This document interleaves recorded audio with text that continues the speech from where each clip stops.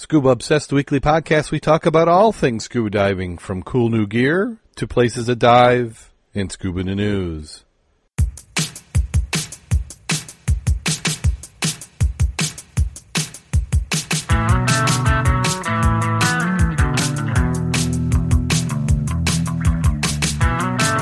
Scuba Obsessed episode 342 is recorded live September 14th, 2017.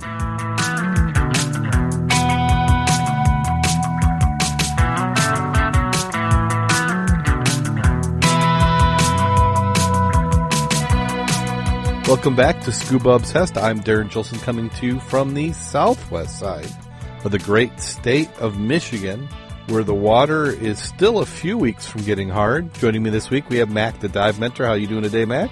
I'm doing very well, and the water temperature tonight was 69 in the river. Oh, nice. 69, yes. This is sometimes I think the fall, you get a little bit of better benefit. In the spring, when it gets all sunny and you think it should be warm, is when it's chilly. I'd like to thank everybody who's been tuning in and downloading. We certainly appreciate it. In the chat room tonight, we have TKD Derek from Melbourne, Australia. We also have Kevin won't be on the show. He was at a seminar this evening or a presentation. He's driving back, but he's listening in. And we'll have some other people who will pop in as the show is recording. So without any further ado, let's go ahead and jump right on into the news. The first article we have is out of Hawaii. It's kind of a follow-up. If you remember earlier in the year, there have been some discussions on aquarium fish collecting. The state has suspended aquarium fish permitting, which you need the permit to be able to collect. They stopped issuing and renewing aquarium fish collection permits in response to this week's state Supreme Court ruling. The State Department of Land and Natural Resources said in a statement Thursday it has discontinued the permits until it receives further guidance. The state's High Court ruled Wednesday that issuance of permits must comply with the Hawaii Environmental Policy Act, which requires an environmental study. The ruling said the lower court must determine whether recreational aquarium fish is exempt from the law. Hawaii is the world's third largest source of commercial aquarium fish, after Indonesia and the Philippines. The ruling reversed lower court decision that sided with the state. Each commercial aquarium collection permit authorized removal of an unlimited number of fish or other aquatic life from Hawaii's coastal waters. The ruling noted each recreational aquarium collection permit authorized the annual catch limit of 2,000 fish. The west coast of Hawaiian Island has more aquarium fish collecting regulations than the rest of the state. Rules for the fishery date to the late 1990s, when the state legislature banned fish collecting along sections of the coastline in response to concerns about declining fish stocks. Today, collecting is prohibited on 35% of the coast. Scientists say these no-take areas have helped some aquarium fish stocks rebound. And then, Mac, you said you had seen some other information on this? Yeah, I was sort of curious, since we're talking just the Hawaiian Islands, and I'm looking at the surface area that is involved in this compared to Malaysia and the Philippines, or what they would consider the Pacific Coral Triangle. There's a culture they're trying to institute. It's called the Ornamental Marine Species, OMS, and they're saying that business provides valuable income for the developing nations in the Indo-Pacific Coral Triangle, and they're saying of which most of the species are being exported. Now, what they're also trying to do, there's an increasing interest in culturing the ornamental marine species, meaning let's grow our own, basically. In the light of the dramatic increase in the trade over the past 2 decades, and I looked at their figures, and they're just ramping up. They said due to the high value of OMS, meaning cultured type ornamental species, that can provide a very nice livelihood to the developing nations.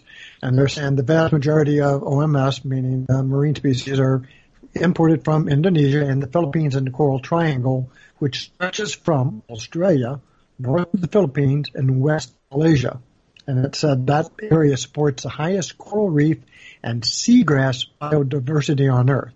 They also made a note that in checking most of their areas out there, they would only consider 1% of that vast area as being really nice and unspoiled. 1%. And then it went on to talk about that the Philippines and Indonesia remain the top exporter of wild-caught marine fish, supplying about 85% of the global demand. And if you look at how much money that is, a bunch. They also talked about the 40 years of lightly regulated collection compounded by cyanide use has decimated many of the reefs. And they talked about many fish collection sites, high-value ornamentals like angelfish, clown triggerfish, or conspicuously absent. You just can't find them. And since Finding Nemo premiered, they said they had a soaring demand for clownfish, and which caused the populations to plunge as much as 75% in some areas where they're at.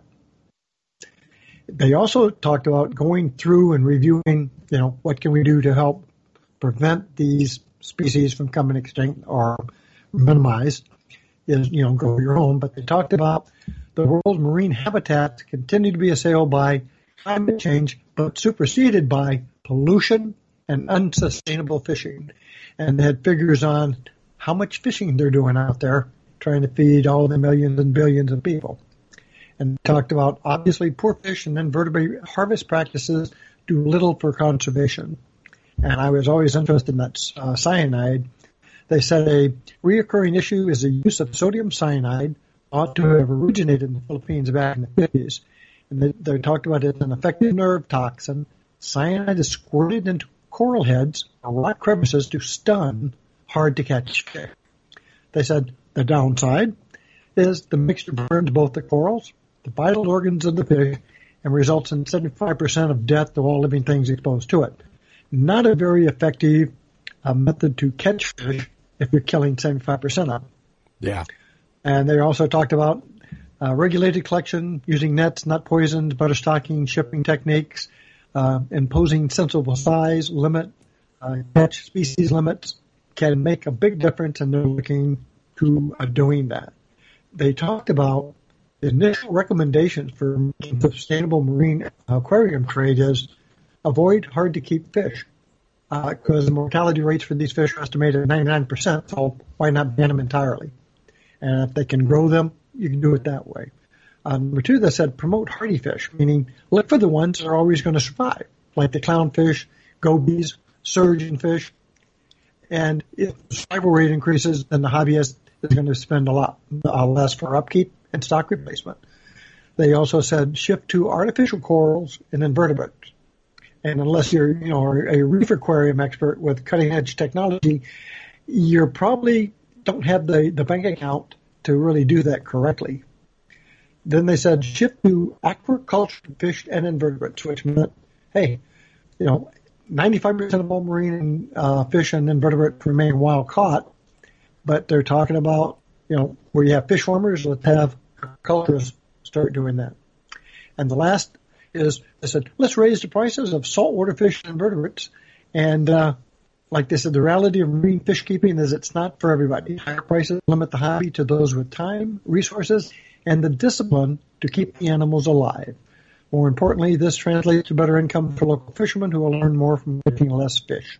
And then finally, it said hobbyists, pet stores, traders must self-regulate to ensure that new inductees are accorded the proper knowledge, training, and respect for life needed to keep marine fish mortalities at an absolute minimum. So, interesting suggestions on how to help minimize the impact of collecting the fish.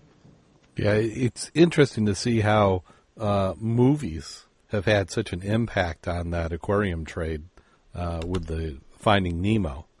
And that was one of the things that some of the companies in the Philippines are trying to figure out how to do, was to domestically raise those inside tanks as opposed to going out and collecting them. Well, this next article we have is one of the greatest Arctic legends, undersea wreck to unlock secrets of Franklin. They said 6 archaeologists camp out near a beach, near a dive site with a small inflatable boat subject to the wind and the waves. This time of the year, the dedicated research vessels big enough to sleep 14 will be moored here. Alongside will be a barge located with everything from artifact cleaning labels to hyperbaric chamber if the divers get into trouble. Vacuum dredges will suck sediment topside where workers will sift through it, looking for anything from buttons to musket balls. A hydraulic crane will lift heavy items. Multi-beam sonar will scan the site. Divers wearing suits warmed with hot water will be spending hours combing the wreck. I've never seen a case where shipwrecks has so much to contribute to the story, said Mark Andre Breener, head of the Parks Canadian Underwater Archaeological Team. The Franklin expedition is one of the great legends of the Arctic exploration. The Erebus and its sister ship, the Terror, which lies deeper in water just to the north of King William's Island, Terror Bay, set out from England in 1845 with 129 men to search for the Northwest Passage. They never returned. A message was found in 1859 by a search vessel said both ships were trapped in the ice in late 1846 and remained so for about 18 months. It had added that April 1848, 105 survivors headed out on foot. None survived. More than 30 expeditions have since tried to find them. A few artifacts, graves, and horrible tales of cannibalism is all they had to show. In 2008, Parks Canada joined the effort using a blend of Inuit oral history and systematic high-tech surveys. The Erebus was found in 2014 to excited headlines around the world. Since then, Park Canada has been working to understand what's down there and what light it could shed in the story to become part of the Canadian history. A degree of preservation is astonishing, says Charles Dagnow, one of the archaeologists. Typically, we deal with shipwrecks that are collapsed, split open, covered with sediment. This is a 3D structure so well preserved you can actually see furniture in place. The home remains in position. The latrines are still in place. The cook's gallery is there, complete with a stove. So it is the steam engine, one of the earliest outfitted for the ship. The Erebus sailed with 3,000-volume library, equipping it to print a ship's newspaper materials, to stage amateur theatricals. It held a daguerreotype camera capturing maybe images from the voyage. The wreck is expected to offer compelling insight to the lives of both officers and rank-and-file seamen. There is, for example, a seaman's chest. They would sit on it, eat on it, but they would also store their personal belongings in it. One of them is right next to the forward ladderway. We're going to look at excavating it and retrieving its contents. Ice has crushed the deck atop Franklin's cabin, but the contents should remain. We're open to find many things here. Personal artifacts that relate to individuals, but also records, documents saying what happened to the expedition after the abandonment of the vessel and why these vessels were abandoned and where they were abandoned. These will not be anonymous artifacts. The names of the ship crew are known. Government of Nunavut archaeological Doug Stanton has already developed a DNA database of 19 of them, and the divers sense their presence. A belt plate has been linked to Daniel Bryant, Sergeant of the Royal Marines. A Buddhist surface, well maintained and decorated with seal fur. Traces of skin inside retain enough DNA to be identified. That artifact in particular was, for me, wonderful. I felt like I was excavating the wardrobe of one of the officers on board. Where objects were found could also shed light on the interactions with the Inuit. A pair of unrelated objects found together may suggest hunters and scavengers using items before the Erebus sank. Total of 64 artifacts, including ship's bell, have already been recovered. Many are now on display at the National Maritime Museum in London. Their ultimate fate is in dispute, as the warship, the Erebus, and its contents remain the property of the Royal Navy. United Kingdom, however, has granted Canada care and custody. Nunavut has its own claim, pointing out a clause in its land claim giving it ownership of archaeological sites within its boundaries. The matter is under discussion by Franklin Interim Advisory Committee, which includes representatives from Nunavut, Ottawa, and the nearest communities. Governments used to take the artifacts and simply tell their side of the story that they wanted to tell, says Parks Canada. This approach was to make sure that the Inuit, who have been part of the story for longer than those in the southern Canada, were able to make sure that the story's told.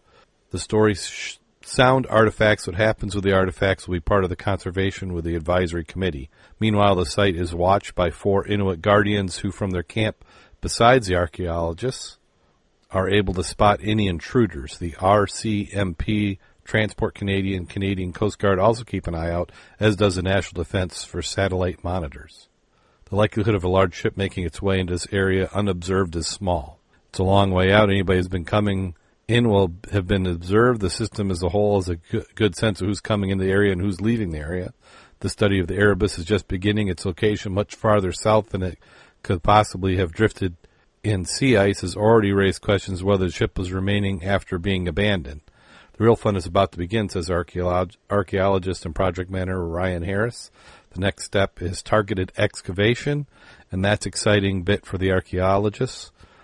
170 years after the mystery was born, science and Inuit history are about to resurrect what the most we've ever known about the story that poets, novelists, and artists have already turned into myth.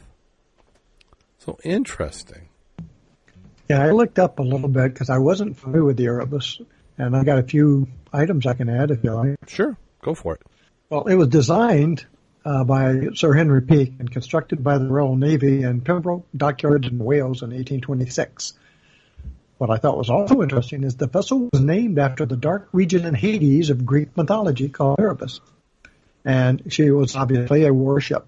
She's 372 tons. She was armed with 2 mortars, one 13-inch and one 10-inch, and 10 guns. The ship took part in the Ross expedition in 1839 to 1843 and was abandoned during the Third Franklin expedition. The Erebus was refitted as an exploration vessel for Antarctic service. So by that token, I'm wondering if she had all the guns they talked about. And on 21st November 1840, Captain by James Ross Clark departed from Tasmania for Antarctica in company with Terra. In January 1841, crews of both ships landed on Victoria Land, proceeded to name the areas of the landscape after British politicians, scientists, and acquaintances, probably girlfriends. And Mount Erebus on Ross Island was named after one ship and Mount Terror after the other. The crew then discovered the Ross ice shelf, but were unable to penetrate and followed it eastward until the lateness of the season compelled them to return to Tasmania. The following season, in 1842, Ross continued to survey the Great Ice Barrier. I got to find my note here again. Okay, as it was called back then, continuing to follow it eastward. Both ships returning to the Antarctica in 1842, the 1843 season. For their next voyage to the Antarctic under Sir John Franklin, both the ships were outfitted with steam engines from the London and Greenwich Railway steam locomotives. That of the Erebus was rated at 25 horsepower, or 19 kilowatts, and could propel the ship at 4 knots. The ship carried 12 days' supply of coal. The ships had iron plating added to their hulls, and Sir Franklin sailed in the Erebus in overall command of the expedition, and the Terror was again commanded by Francis Koser, and the expedition was ordered to gather magnetic data in the Canadian Antarctic and to complete the crossing of the Northwest Passage. And that had already been charted from both the east and the west, but had never been entirely navigated. And then it goes to the mystery aspect about the ships were last seen entering Baffin Bay, Baffin, in August of 1845. The disappearance of the Franklin expedition set off a massive search, as everybody has been documented. The broad circumstances of the expedition's fate were first revealed when Hudson Bay Company, Dr. John Ray, collected artifacts, testimony from the locals. In 1853, later expeditions up to 1866 confirmed these reports. It said both ships had become icebound, had been abandoned by the crews, just like you had said previously, totaling approximately 130 men, all of who died from various causes, including hypothermia, scurvy, starvation, trying to do the overland trek to the south. Subsequent expeditions until the late 1980s included autopsies of crew members, which revealed their shoddy canned rations may have been tainted by both lead and botulism. And they said oral reports by local Eskimos or Inuits that some of the crew members resorted to cannibalism were at least somewhat supported by forensic evidence of cut marks on the skeletal remains of crew members found on King William's Island during the late 20th century. And I remember reading an article on that and the information about the lead and botulism poisoning. Yeah, a British transport ship, the Renovation, spotted 2 ships on a large ice floe off the coast of Newfoundland in April 1851. Identities of the ships were not confirmed. It is suggested over the years that might have been the Tara, though it is now certain it could not have been since they were most likely abandoned whaling ships. I still thought the article was interesting, especially knowing they had steam engines from railroad locomotives, and I thought, 25 horsepower doesn't sound like a lot. Sure beats rowing, though. Oh, can you believe that? Yeah. But it was interesting to find out it's named after the dark region in Hades. Yeah, Erebus. I'm sure also they got a little bit of benefit from heat from those engines as well. I remember National Geographic when they originally had that article years ago, and it's worth looking it up if you haven't seen it before. And they had found the bodies that had been buried, which was just a small portion of the crew, and that's where they had found they did some analysis of the tissue, and they had the lead poisoning. So Karen in the chat room is saying lead and botulism makes a bad day, and you can just imagine the state of mind that starts to happen when you have poisoning like that going on. So even in the best of situations, when you're starving, you can have cannibalism rear its head, but you start having mental faculties a little bit diminished, and all sorts of things can be happening. This next article we have up is talking about Lake Superior has slipped on the ranking of water clarity. Lake Superior has lost its championship title as the clearest of the Great Lakes. Currently, Lake Huron is in first place, and Lake Michigan slid up in the second place spot, making Superior third place. A new study of water clarity in the upper Great Lakes shows Lake Erie, and Ontario trail all three. This is a significant historical and economic importance, according to a study by scientists at Michigan Technological University, the University of Michigan, University of California, Los Angeles, and Colorado State University. More important may be that the ecological implications of the large increase in water clarities in lakes Hurons and Michigan. Those include change in the distribution and behavior of invertebrates such as spiny water fleas and other crustaceans. What accounts for this dramatic shift? The study published in the Journal of Great Lakes Research identified 3 principal factors. One is a reduction of phosphorus entering Lakes Huron and Michigan, largely from agricultural runoff and fertilizers. Heavy phosphorus levels can create algae blooms, such as the one in western Lake Erie that shut off the Toledo water supply in 2014. The second is proliferation of invasive quagga mussels that feed on the plankton as they filter the water of the lakes. The National Wildlife Federation reports an estimated 10 trillion quagga and zebra mussels that blanket the lake's bottom succeeded in doubling water clarity during the past decade. While both types of mussels filter water, quaggas have a greater impact because they can survive deeper and colder waters, said Robert Schuchman, co-director, Michigan Tech Research Institute in Ann Arbor and co-author of the study. Their sheer numbers are a dominant filtering mechanism for water clarity. Third factor is climate change, which has had more indirect impact on water clarity. For example, the warming water temperatures in Lake Superior could open the door for the arrival of invasives there, he said, and climate-driven extreme weather events, spring floods, and farm field runoff can increase the amount of phosphorus entering rivers that empty into the Great Lakes. Increasing water clarity isn't necessarily a good thing. According to the National Wildlife Federation, clear water allows sunlight to penetrate the lake bottom, creating ideal conditions for algae to grow, and thus enables the growth and spread of deadly algae blooms. Algae foul beaches and cause botulism outbreaks that have killed countless fish and more than 70,000 aquatic birds in the last 10 years. In addition, the organization says clear water may look nice to us, but the lack of plankton floating in the water because of hungry quagga and zebra mussels means less food for native fish. Schumer said disruptive to the food web, and you go from one-cell algae all the way up to game fish people like to catch. Another negative, clear water promotes the growth of submerged aquatic vegetation, a native plant known as Cladiphoria that resembles angel hair underwater. Schumann said poor water quality used to limit the maximum depth to about 20 feet, but improved clarity lets it grow as deep as 60 feet. Storms come in and literally gets ripped up off its root mechanism and ends up going on the beach, as has happened at Sleeping Bear National Lakeshore on Lake Michigan. It smells bad, but also caused botulism and some major avian kills of seabirds, he said. Wow, it sounds like people are just crying. I think my grandfather had a saying, you'd be upset if they hung you with a new rope, which I don't necessarily know what that means. I don't want to be hung at all, but you can't tell me that 300 years ago the water clarity was bad. I mean, not that I like invasive species in general, but what is he saying? We need to poop in the water a little more?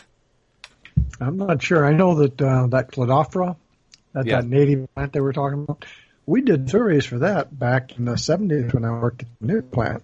That was one of the diving jobs I had, was go out and do the surveys at certain locations in the vicinity.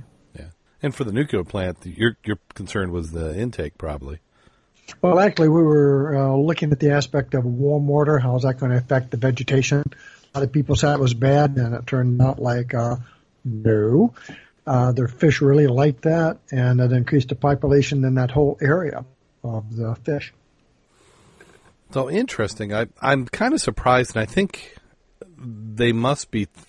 I'd like to know where they're taking the measurements, because certainly you can't tell me that the southern half of Lake Michigan is clearer than Lake Superior on average.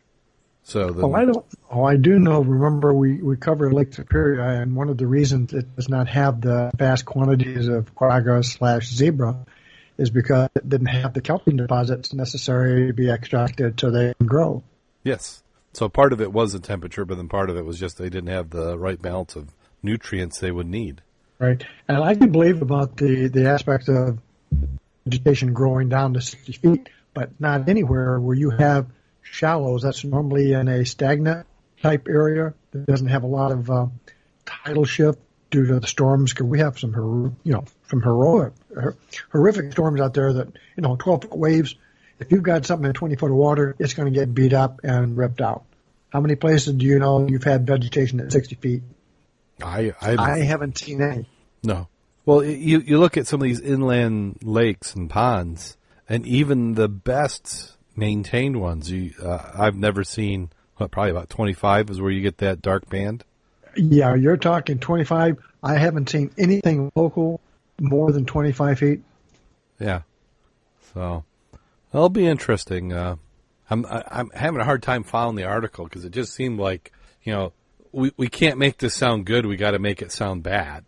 And is that just because they need more money for research, or, we trying to scare people, or what's the intent? I was curious on one aspect. They didn't mention Lake Erie. I think they did once about the algae blooms. Does that mean Lake Erie is even cleaner because it grows more stuff now? They didn't go in, and I wish they had a little bit. No. Part of that, I think, of course, is pollution you have there in the area. But we've talked several times, even this year, about some of the toxic algae blooms they've had. Nothing as bad as what they had in 2014, though. Yeah. Well, part of what they're doing over there in the Lake Erie side, it's the agricultural runoff is a huge amount, but they've been trying to balance the amount of treatment. If they know that they're going to have a season where the algae blooms are going to be a problem, there's things that they've been able to do to the water, extra treatment, that have prevented those algae blooms. But it's expensive, so they're trying to be cheap about it and not treat it to that level. They only want to treat it to just the amount that they need to, which this is where my feeling is that the water coming out of the waste treatment plant should be stuff you should be able to drink. Not that I want to, but that should be your goal. And it's telling me that if they've got to treat it that heavy, or they've got these blooms, that they're not quite living up to their responsibility with the wastewater treatment. If the water that they put out was to that quality that you want, you wouldn't put it back out into the lake, back in the supply source. Why clean it twice? I see what you're saying, yeah. And if you did that, then that might not be a bad idea, because you're already processing the water to make it clean, process it more, and then put it back into the system. Yeah, that's interesting to see the cost benefits what that looked like if you did that. Yeah, well, I'm sure there would be quite a bit of benefits. The psychological aspect of it is going to be one that's going to be tough to get people over. Because you're right. Because what you're doing is you're taking that water in, you're processing it, getting it clean enough. Because the water is originally coming from the lake, which you've already especially if you're on the Erie side of the equation, is not the cleanest in the first place. So you're treating that up to a point where it's drinkable. You then run it through the system, and then it goes through your waste treatment at the end, and then you're putting it back out into the same body where you're drinking from anyway. So you're just talking about closing the loop, which would be a little bit more energy efficient, and if you're doing it properly, would be probably ecologically better. But probably not popular. But that was interesting. The first I'd heard of that, because when somebody says Lake Superior to me, it makes me think that something's much cleaner. And Karen, this is pointed out something very thing. You can't get the medication residues out easily. And that is something that I do think that we need to look into, is that some of these medications that people are on is how do you come up with a system that's able to filter those out? Caffeine, other medications, those are getting coming out in high quantities out of your waste treatment plants. And then here's one I think you might like. The mysterious fanged sea creature washes up on a Texas beach as the impacts of Harvey and Irene are evaluated. Somebody walking along a Texas City beach noticed something that was a little bit unusual.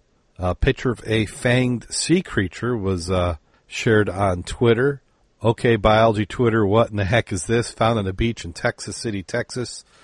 Let's see, what's her name? Desi?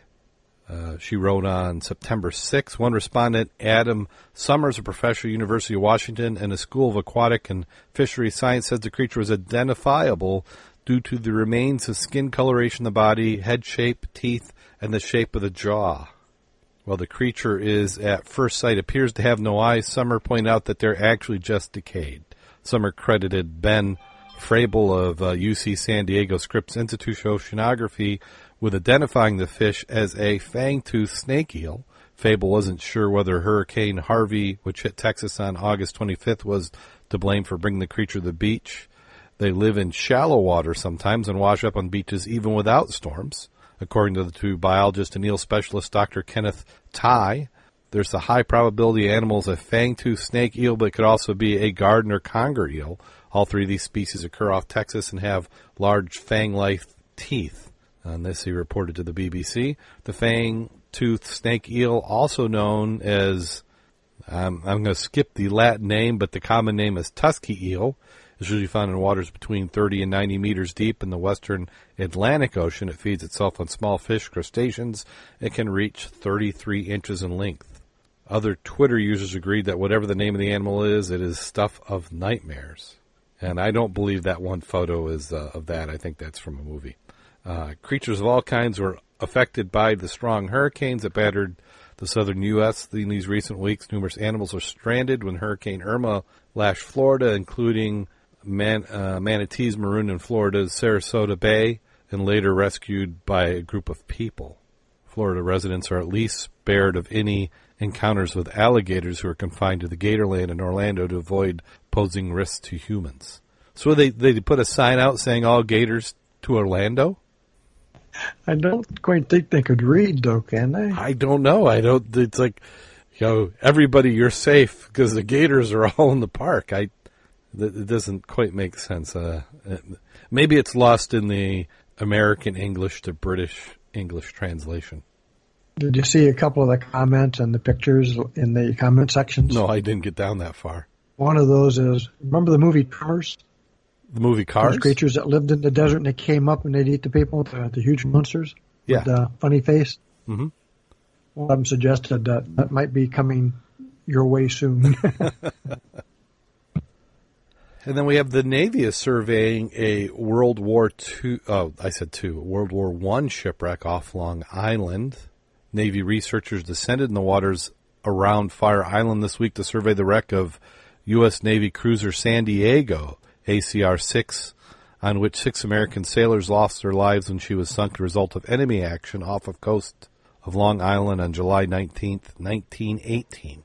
The survey's objective is to assess the conditions of the wrecked site and determine if the ship, the only major warship lost by the United States in World War I, was sunk as a result of German submarine-launched torpedo or mine. Ultimately, Data gathered will help and determine the management of the sunken military craft, which lies only a few miles south of Long Island. The survey, led by the Naval History and Heritage Command Underwater Archaeological Branch, was performed in partnership with Coastal Sediments, Hydrodynamics, Engineering Laboratory of the University of Delaware, College of Earth, Ocean, and Environment.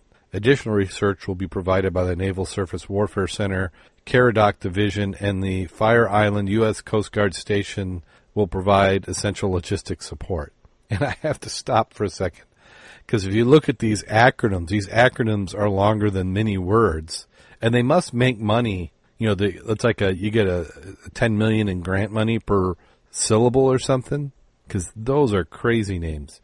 Studying sunken military craft offers researchers a glimpse into the lives of sailors who have served with them, as well as the Navy and the nations they serve, said NHHC, which go back up to our key here. I have no idea who, though it's Naval History and Heritage Command, Underwater Archaeological Branch, head Robert Nayland, Ph.D., got to get all those letters in there. We believe the modern remote sensing and interpretive tools at our disposal now will help with the understanding of the site and maybe teach us something new about what has caused San Diego to sink. The U.S. Coast Guard Fire Island served as a base of operations for the survey and provided essential logistics support to the expedition during underwater days. The survey will also help us fulfill critical preservation part of our mission by assessing the site and determining how much damage has been done to the wreck in the past century by both natural environmental processes and unauthorized disturbance. Nayland said 6 American sailors lost their lives in San Diego sank, which is one of the reasons Nayland and his team believe safeguarding such wreck is important. Many of the service war graves, additionally, they may hold significant historical value, safeguard state secrets, carry environmental or public safety hazards such as oil or ordnance. I don't even know if I should go on. So state secret. So 1918 shipwreck has got the recipe for lead to gold. That would be nice.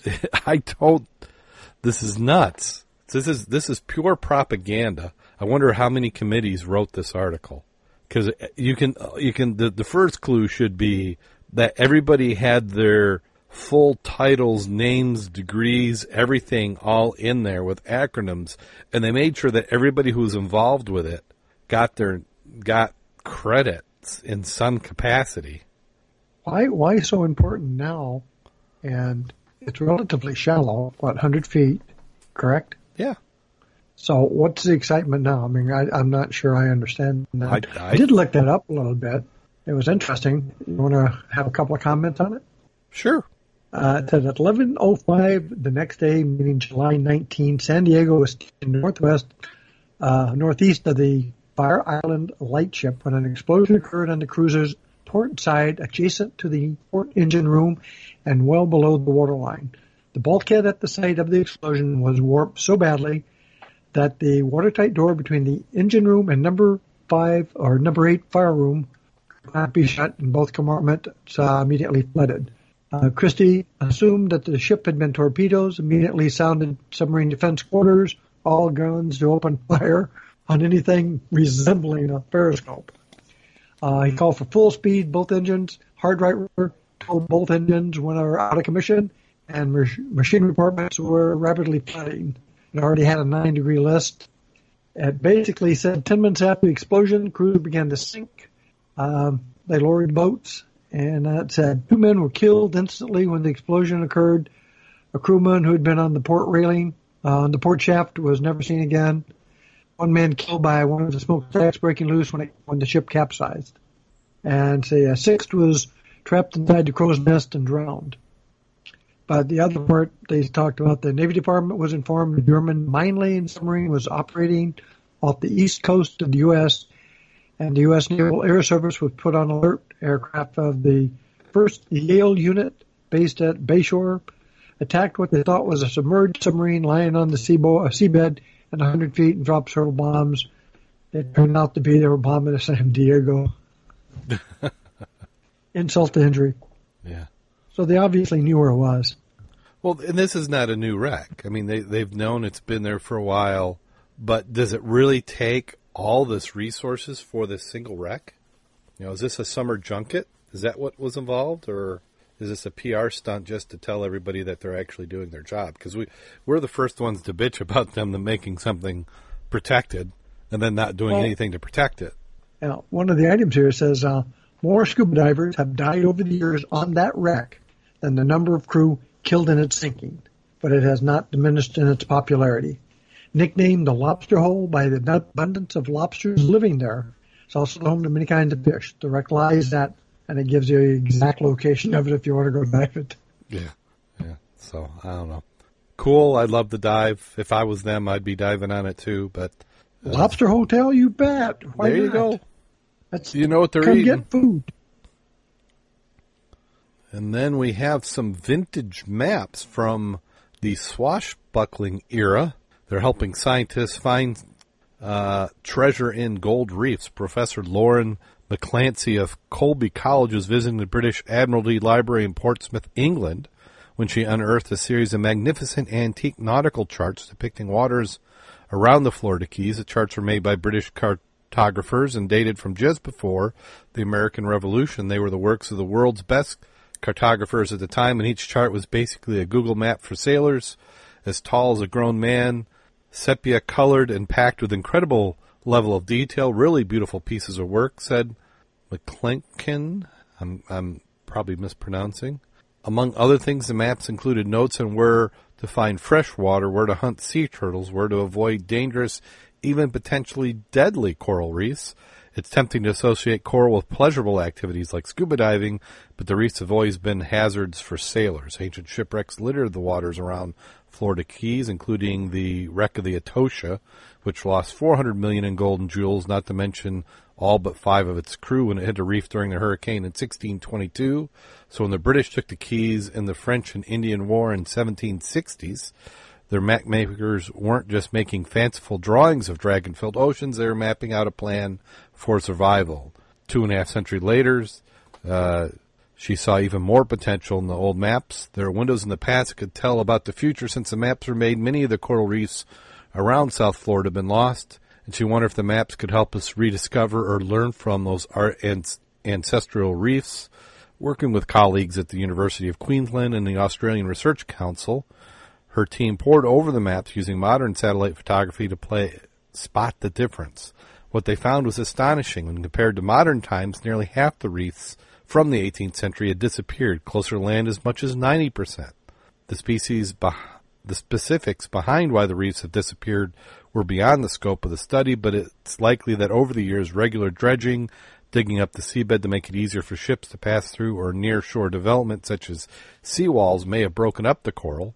Modern coral reefs still face these pressures, as well as bleaching events that can kill off reef-making organisms. Coral reefs are some of the most diverse ecosystems on Earth. Healthy reefs provide food, jobs, tourism dollars to nations around the world. The current reefs around the Florida Keys alone are estimated to be worth $7.6 billion. By revealing the location of these forgotten pirate-era reefs, her work helped researchers understand the long-term trends in coral cover and how it has been affected by human activity. This could in turn help us better understand both where we could potentially restore the reefs and how to better protect animals like fish or sea turtles that depend on them. She is planning to return to the Admiralty Library early next year and believes the technique could be used to find more forgotten reefs around the world. Anywhere the British went, they mapped. Jamaica's Kingston Harbor and Hong Kong Harbor in particular may have similarly detailed charts of forgotten reefs. George Gauld, the 18th century map maker who created most of the charts she used, was not able to finish his work. He and his British colleagues were ultimately chased away by American privateers during the Revolutionary War, but their maps remain, and thanks to researchers, they're still helping us understand the oceans we love to sail and what helps our Earth function. And then her work was published in September 6th Journal of Science Advances. That makes sense. You know, find some old maps. That's going to tell you at least what they thought they had back then. I'm not sure how that really helps shipwreck looking. If 90% of the inshore winds have been removed by man and nature, what happened to the ships that may have been impaled on them? I would imagine they're gone too. Well, that's what I was, kind of a misleading and I'm still not sure how that helps potentially restore reefs and how to better protect animals like fish or sea turtles. Well, I think what she's getting at is she may be of the camp of people who want to return stuff to pre-human conditions. So maybe she's advocating that all that dredging that's been done be reversed and you replant reefs there. Ain't going to happen, but interesting. I was hoping that she'd be able to find some shipwrecks. Dig here for gold. Well, that does it for Scuba News. Those are the articles that we have this week. And I'd like to thank everybody who's jumping on in the chat room. We have picked up a few more. We have Karen who's come in. And I think we had a Thursday dive this week, didn't we? Actually, we did. And the first one out there was Karen, and probably the last one out there was Karen. Though she was not diving, she was providing encouragement and support to those who did participate. Yeah. It seemed like she had... And like I said, the water temperature was 69 degrees out there. I bet the water level is down 2 feet from the shoreline. Oh, wow. And even if you're out of shape and not ready to go do rough water diving today, you could have gone across and back 2 or 3 times on a single tank of air. Oh, wow. Yeah. And the best finds are in the middle of the river by themselves, just sitting there.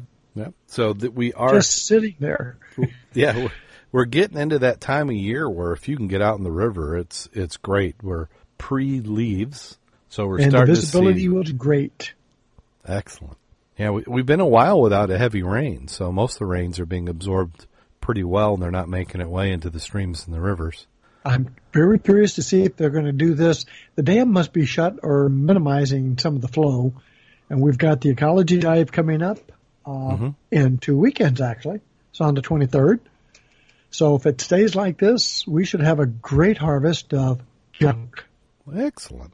Well, looking forward to it. I can't wait to get back in the water. I actually made an attempt to get wet this week. I had my gear loaded. We got in the vehicle, and we had made it out in the boat. We were on Lake Michigan. We were heading south to a wreck we hadn't visited in the last couple of years. And we heard that noise you never want to hear in the boat, which is grinding something. Not unless you got 2 engines. Yeah, we didn't have 2 engines. Unless you count a paddle as a second engine. There was not 2 engines in there. And what had happened is and I didn't realize this, as many years as I've been on boats and around boats, I didn't realize that there were rubber inside props, which, after I saw what it did and how it's designed, it's kind of, that kind of makes sense. But the boat we were on it's an inboard outboard. So you've got, which is a car engine modified to power a boat. It's got a water jacket, which is taking lake water and using it to cool the engine. But it's stationary. It's mounted to the floor of the boat. And then it's got a shaft that comes out that goes into what we call a lower unit, and that can tilt down in the water, and it's got a propeller. So if you picture an outboard motor attached to an engine inside a boat, and that's an inboard-outboard motor. An inboard motor would be the motor with just a straight shaft coming to a fixed prop, and that's kind of an older style. You don't see too common on pleasure boats anymore. And then you have an outboard where the motor and everything's all mounted. So this is an inboard-outboard motor, but that the shaft that comes out of that lower unit has a spline on it. So it's this textured. It's got grooves in the shaft, and then the prop fits on it. But between that prop and the shaft is this rubber gasket, and I think it's designed to absorb shocks when it engages. And, anything rubber or synthetic like that, it eventually gives up the ghost, and that's what it did. It made a splendid noise. We were planing at plus 20 knots, heading out to the wreck, and so then, luckily, it wasn't strong enough to hold at max speed, but we were able to limp in under power, and we made it in. We attempted to fix the outboard, but we probably didn't have all the parts that we needed. So that ended it in that boat, and then we made an attempt on Rod's boat. But in the meantime, I ended up getting something in my eye, and had couldn't make an attempt, which is disappointing. I don't know what I got in. I don't know if it came from my contacts or what it was, but it hurt. And, so attempt again for this next week, and it looks like we're planning on going out Sunday, provided the weather holds up. So that was my almost dive. Yeah, well, at least you attempted. You know you have all the gear necessary. Yeah. I know that Kevin's been out there doing very well. Mm-hmm. A good number. I think they've been on the Ann Arbor 5. Yeah, because everybody wanted to go to Ann Arbor 5, but if the boat I was on was heading to Ann Arbor 5, I was just going to play at the surface. I just wanted to get all the gear worked out for essentially my first dive of the season. So. Mm-hmm. Well, I know the SAS groups have been still doing their Wednesday night dives, and we've had a good number of muddies participate in that. The weekend dives people are trying to get on the wrecks right now. They're staying away from the river. If it's nice to get on the big lake, they're out there somewhere, either Superior, Huron, even Erie, Michigan. Yeah. Who can blame them? Yeah, our season's coming to a close for those, especially up north. Yeah, the chat room's reporting that they would love to see 69 degree Fahrenheit water temps. They're in 50 degree Fahrenheit at the moment, but that's in the southern hemisphere.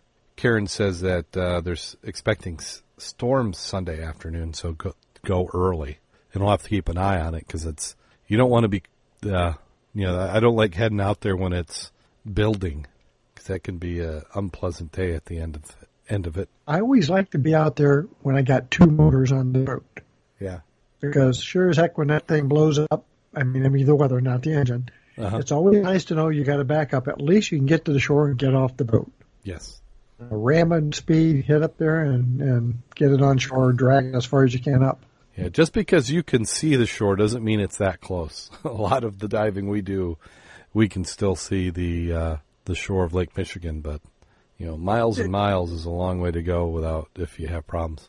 I just know that if you're out there and you're doing any searching at night with your side scan, you best be wearing a strobe. I don't care what you're wearing, and you best have your life raft on or your buoyancy compensator or flotation device, because if you fall off that boat at night out there, it is pitch. And most of the boats around here don't have searchlights on it. No. And you want that GPS with man overboard button right there by wherever you're at, because you can't see. And you're not going to swim the shore because you have no clue where it's at. Yeah, your two buddies with the light on their cell phone are not going to be able to spot you. Yeah. So we got some diving in the plans. Hopefully I can get out. And then you said 2 weeks for our ecology dive? Actually, it's next week now that I look at it, not even that.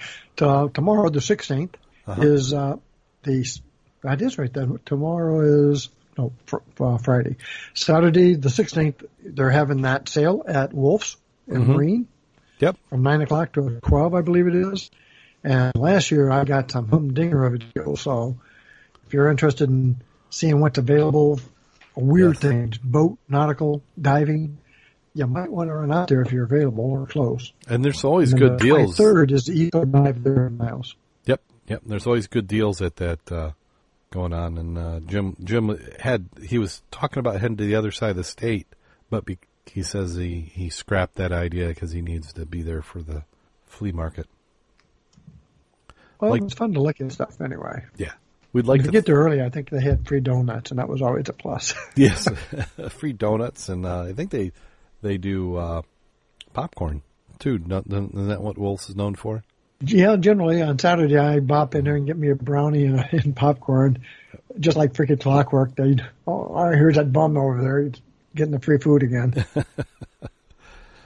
Yeah, and if you're looking for gear, the dive shop is Jim was mentioning last week that they had gotten a bunch of dry suits in and also BCs, and I picked up one of the BCs, and there's some nice Rangers. They also have some of the 911 versions. I think they're called the 911 versions, the safety versions. A little bit extra. What are they running? I think they're like 400 or less. So you have to go in, and there's different prices depending on the options. But You can get a good deal, all in good shape. At least the ones I saw. Dry suits, I don't know. I didn't need one, so I didn't head over there. But my BC was sorely needing a replacement, so I've grabbed one. I was hoping to try it out this last weekend, but hopefully this next weekend I will do it. And also, we should do a shout out to it's somebody's birthday today. It's Rick Sinowick of Divers Inc. and Divers Incorporated. So happy birthday, Rich. I'd like to thank WRVO Radio for putting us on the air another year. If you like hunting, fishing, and the great outdoors, you certainly want to give them a try. You can go to our website, www.scubaobsessed.com. Scroll on down to the bottom, and there's a link that will take you to WRVO Radio. And as well, you're on the site, why not click on our Patreon link and give us a little bit of donation? We can use the money. We've got some additional costs that are coming up. We hit the end of the year, and we have some fees that are related to putting on the program, and we're constantly trying to improve things. So if you are listening to this show and you're getting any value from it, drop us $1 or $3 or more. We'll get you access to the show notes early, and we're still working on trying to take care of the streaming. We're currently streaming through TalkShoe for the audio. We're using Discord for the chat, but I'm trying to do some bridging, which all takes buying additional gear and software to get that to mesh up and come up with a solution that everybody likes. And I've even considered doing a video. I've got it figured out. I just need to find the 4 hours to piece it together. And then you're going to have to give us some feedback, see if you like the video version, because I'm not seeing where our show and video is going to be all that great. But we'll give it a shot. Mac, you have anything you want to plug? Well, other than the college dive, if somebody's local, and even if you don't want to dive, feel free to come out, because surface support is very important, and we could not do half the job without the people on shore, with the work gloves, maybe the hip sometime, and wheelbarrows hauling the gear, the junk we bring up, over to where it can be displayed. Yeah. So you'd only miles, come out. Yeah, you'd only get about a third of the trash out of there without the shore support, because a lot of it's heavy. They'll throw lines down, we'll tie stuff up, they can pull it up, and then they'll get it to the spot, because there's just no way you can do it from the water. Some of the spots, if we do it the exact same spot we did last year, you're along a pier, and that's quite a bit of effort coming up and down that. So looking forward to that. That'll be fun. I'd like to thank Vanessa Homiak for sponsoring the show at the Dive Nitrox level. And I think Podium, I believe that's how it's pronounced, who we hosting the audio streaming through now, which that's where if you're listening on, let's see, I'm going to pull that up so we can talk about all the different ways that you can listen to the show. And everybody knows, of course, you can find us on iTunes. So you can search for Scuba Obsessed on iTunes, and we should come up. I haven't seen any instances where we haven't. If you listen to that way, why not drop us a 5-star review? That would certainly help. As I stall for this webpage coming up, we're also on Google Play. Google Play, you could do a search for Scuba Obsessed. We recently added that. We had been listed on there for a while, and then they changed all the requirements for feeds. Your image had to be a certain size, and since we were using TalkShoe, it didn't support that size image, so we hadn't been on there in a while, so we're back on. You can listen to us on Stitcher Smart Radio, which is the way I actually listen to the program. I find now with data being available in so many different places, it's easier just to use that. We're on TuneIn. You can search for that. I still can't get this page to come up. We're on Overcast.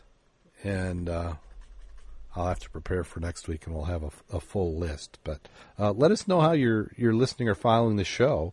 You can go to www.scubaobsessed.com, the Contact Us page, give us feedback that way, or you can send us an email, theshow@scubaobsessed. That will find its way to us. We're on Twitter @ScubaObsessed, Facebook.com/ScubaObsessed. I think that just about does it. If Kevin was here, so we'll say he's here in spirit, he'd be saying, why not support your local dive shops? Because if you want to get air, that's probably the place where you're getting it. So why not buy some other things to help them keep in business? And also those librarians. You know about those librarians, don't you? I think I've gone through our long list of plugs. So, so that leaves only one more thing to talk about. Are you aware of what time of the show it is? I think so, because I'm really looking forward to it. I thought we had a good one last time, so I'm looking to see if we can top it this time. Uh-oh. That's a lot to see, but we'll try. So here we go. There were two brothers, of whom had really large eyes, and the other had huge ears. They went for a job on the ship. The captain said, "What can you do?" "Well, I can be lookout," said the guy with the large eyes. "Well, what about him?" said the captain. "Well, he's my brother, so he's got to come with me." The captain said, "Okay, but you be the lookout, and you take him up with you to the crow's nest and keep him out of my way." They'd been at sea for a week when the whistle from the crow's nest sounded in the wheelhouse. "Ship bearing port 10 degrees. The captain looked on the radar, not an echo on the scope. "Are you sure?" he inquired. "Positive," came the reply. "And what's more, it's Chinese." "Well, how do you know that?" he asked. He said, "My brother can hear him talking."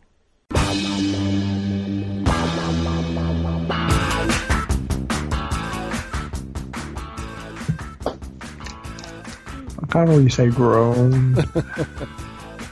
Yeah, that one maybe not quite up to the bad standard.